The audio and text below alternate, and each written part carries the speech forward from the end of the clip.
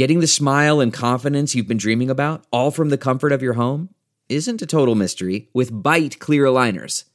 Just don't be surprised if all your friends start asking, "What's your secret?" Begin by ordering your at-home impression kit today for only $14.95.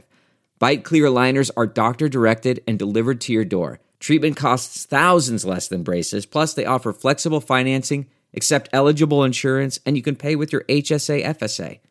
Get 80% off your impression kit when you use code WONDERY at Byte.com. That's BYTE.com. Start your confidence journey today with Byte. Man, that sunset is gorgeous. Grill, patio, sunset. Hard to get better than that. Unless you're browsing Carvana's inventory while you soak it all in. Oh, burger time. So sit back, get comfortable. Carvana's got thousands of cars under $20,000 just waiting for you. I could stay here forever. Carvana, where car buying meets comfort meets convenience. Download the app or visit Carvana.com today. The following podcast is a Dear Media production.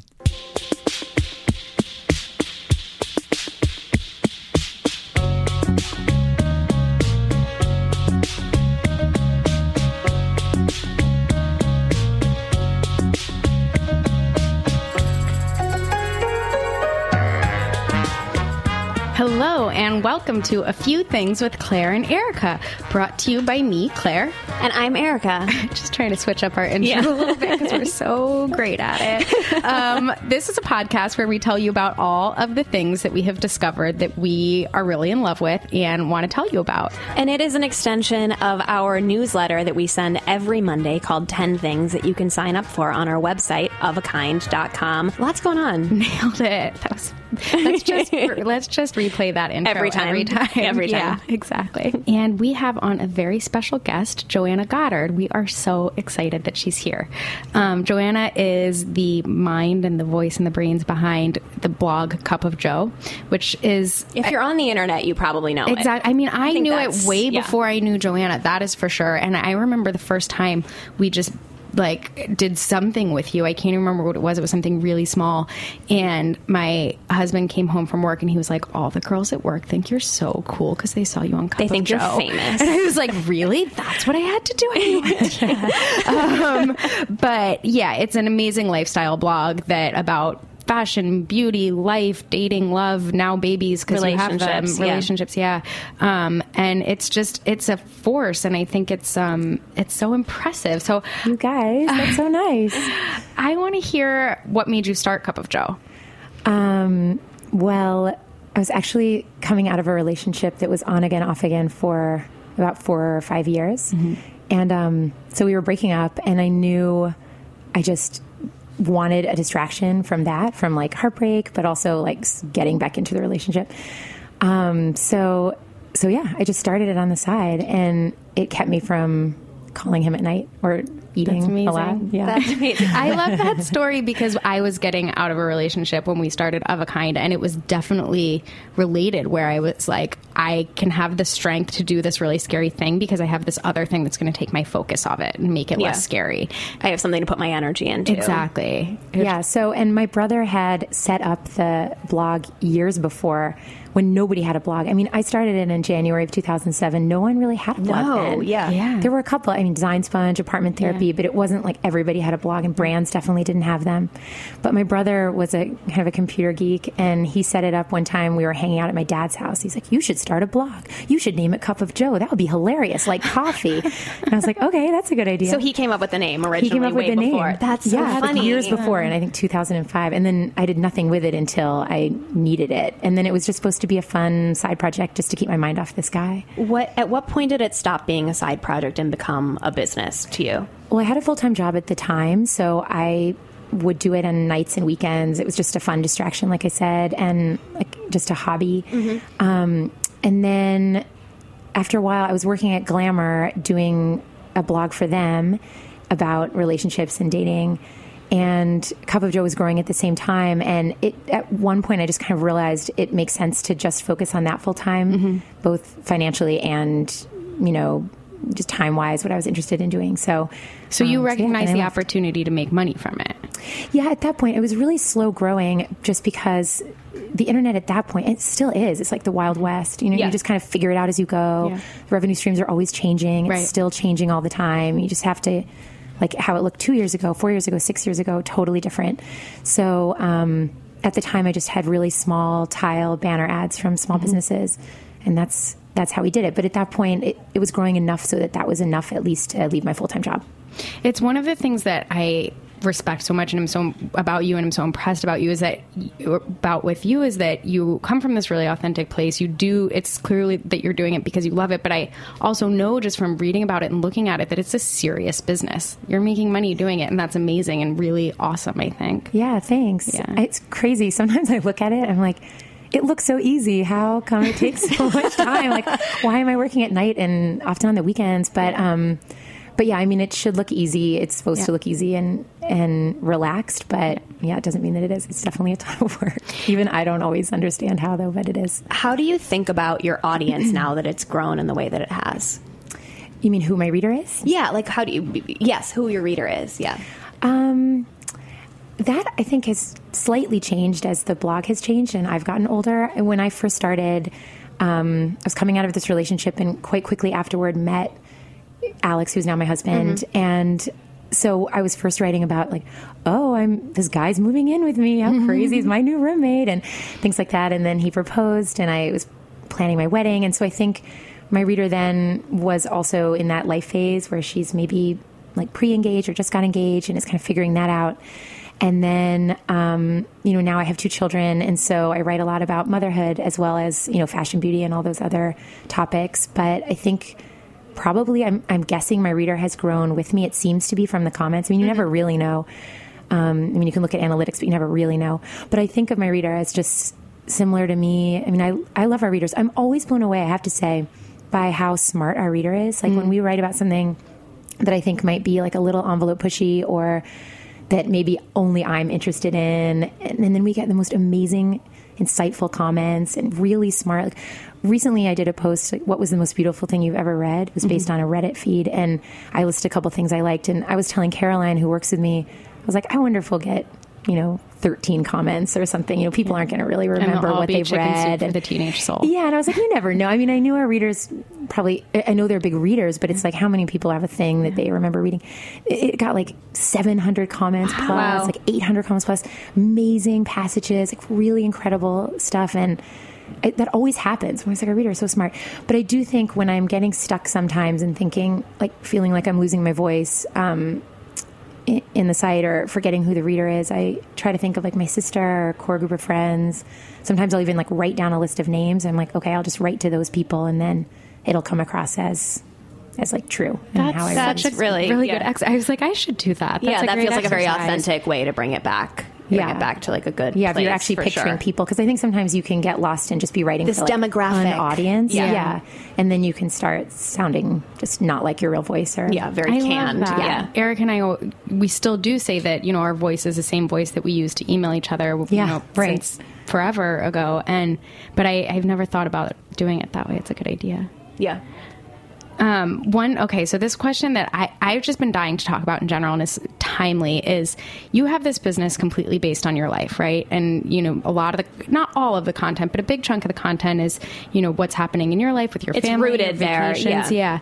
And we have a similar thing with 10 Things, right? Where every week we send out a list of things we discovered recently that we love, which makes it really hard to ever feel like you're off the clock because even when you're on vacation, and sometimes especially when you're on vacation, you're like, okay, I saw this cool thing in that store, got to jot it down. Oh, that meal was amazing, got to jot it down. Well, we were both on vacation last week, and my husband was saying, we went to this really amazing shake place in Palm Springs, and Thomas was like, well, is this going to make 10 things? And I was like, no, because I already have another Palm Springs thing for 10 things, and I can only really combine 2 different Palm Springs things in one bullet. And he's like, where are these rules coming from? And I was like, this is how I feel about this thing that we've made. I don't know. Well, speaking of rules, this was a big thing where where we have never skipped a week of 10 things since we started doing it in 2012. I mean, we did it on our honeymoons. We did it when, over the holidays, and we've just always done it. And last week, we both took vacations at the same time. And part of the reason we did that was because we said if we both take vacations at the same time,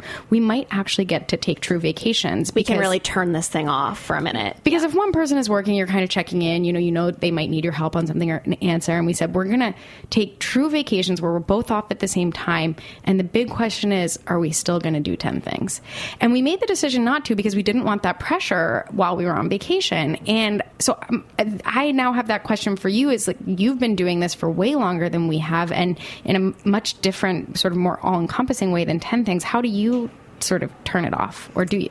Yeah, it's a great question. I mean, I make a point to leave my phone at home a lot when I'm out with my family, or if it's just me and the boys, because I know myself, and if I just check email and something stressful, it'll just get in my head. And so I often leave it behind, even if there are Instagrammable moments or whatever. Yeah, that's what kills me. I'll just be like, I just won't do it. Yeah. I mean, that's worth it to me to give that up and then have some time just completely like alone without even reaching for my pocket or like feeling my phone in my pocket.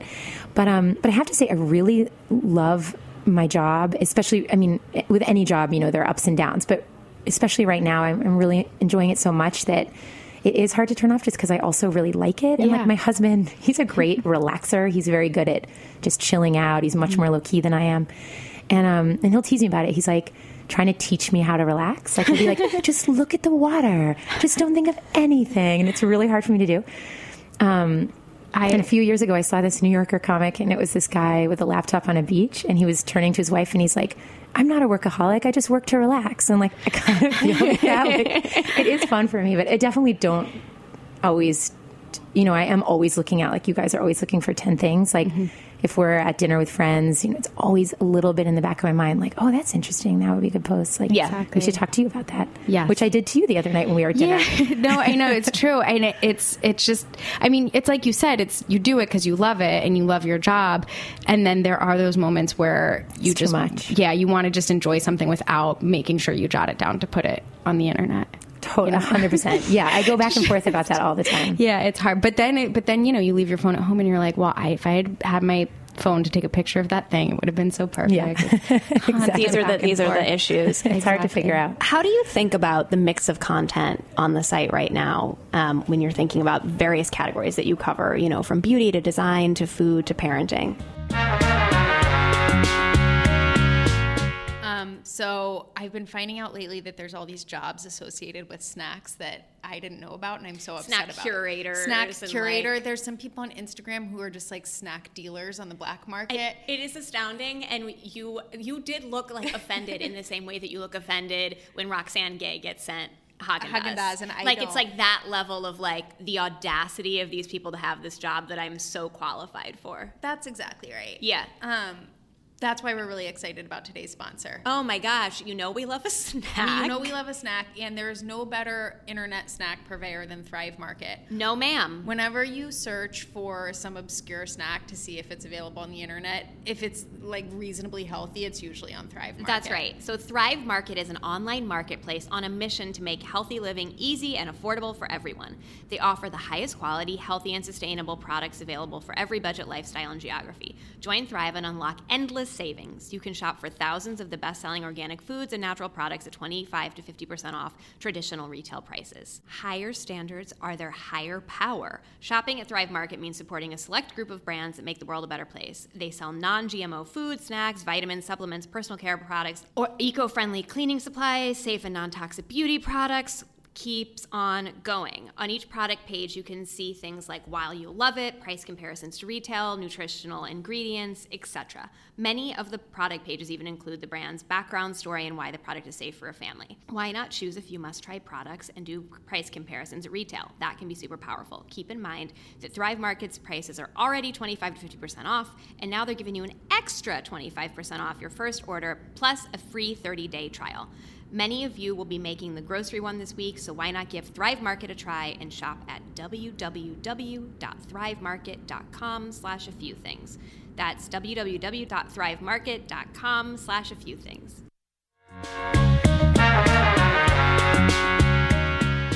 I mean, I definitely make a conscious effort not to veer too much toward motherhood. I try not to, because that's obviously such a huge part of my life. That everything kind of relates back to that for me. But I want to make sure the site is interesting to people who don't have kids or don't want kids or haven't had kids yet.